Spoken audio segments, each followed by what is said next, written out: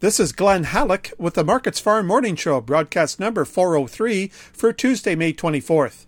ICE canola futures are mixed on Tuesday morning as trading resumes following the Victoria Day long weekend.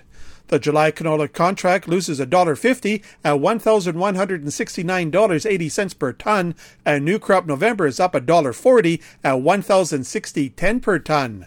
Chicago soybeans and soy meal are lower, as is European rapeseed, while Chicago soy oil is relatively steady. There are gains in Malaysian palm oil. Global crude oil prices are nudging higher, providing a small amount of support to veg oils. The eastern prairies are forecast to receive a stretch of dry weather, which will generate a bounce in planted acres this week.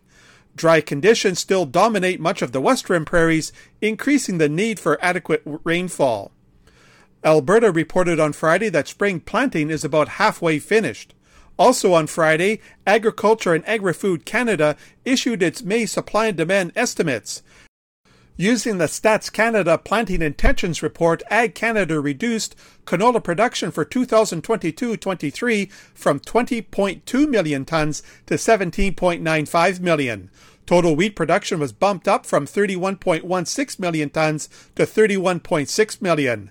The Canadian dollar is virtually unchanged on Tuesday morning, with the loonie at 78.92 U.S. cents. The United States Department of Agriculture reports corn planted is at 72% as of May 22nd. That's a jump of 23 points on the week. Soybean planteds are 50% done, climbing 20 points. Spring wheat planted is at 49% in the ground, up 10 points. Winter wheat conditions are 28% good to excellent, a rise of 1 point from last week.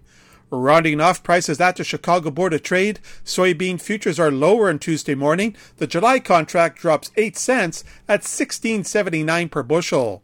July soy oil is virtually unchanged at 80.5 U.S. cents per pound. July soy meal dips 20 cents at $422.30 per short ton. Corn futures are weaker this morning. The July contract loses 12 cents at $7.74.5 per bushel.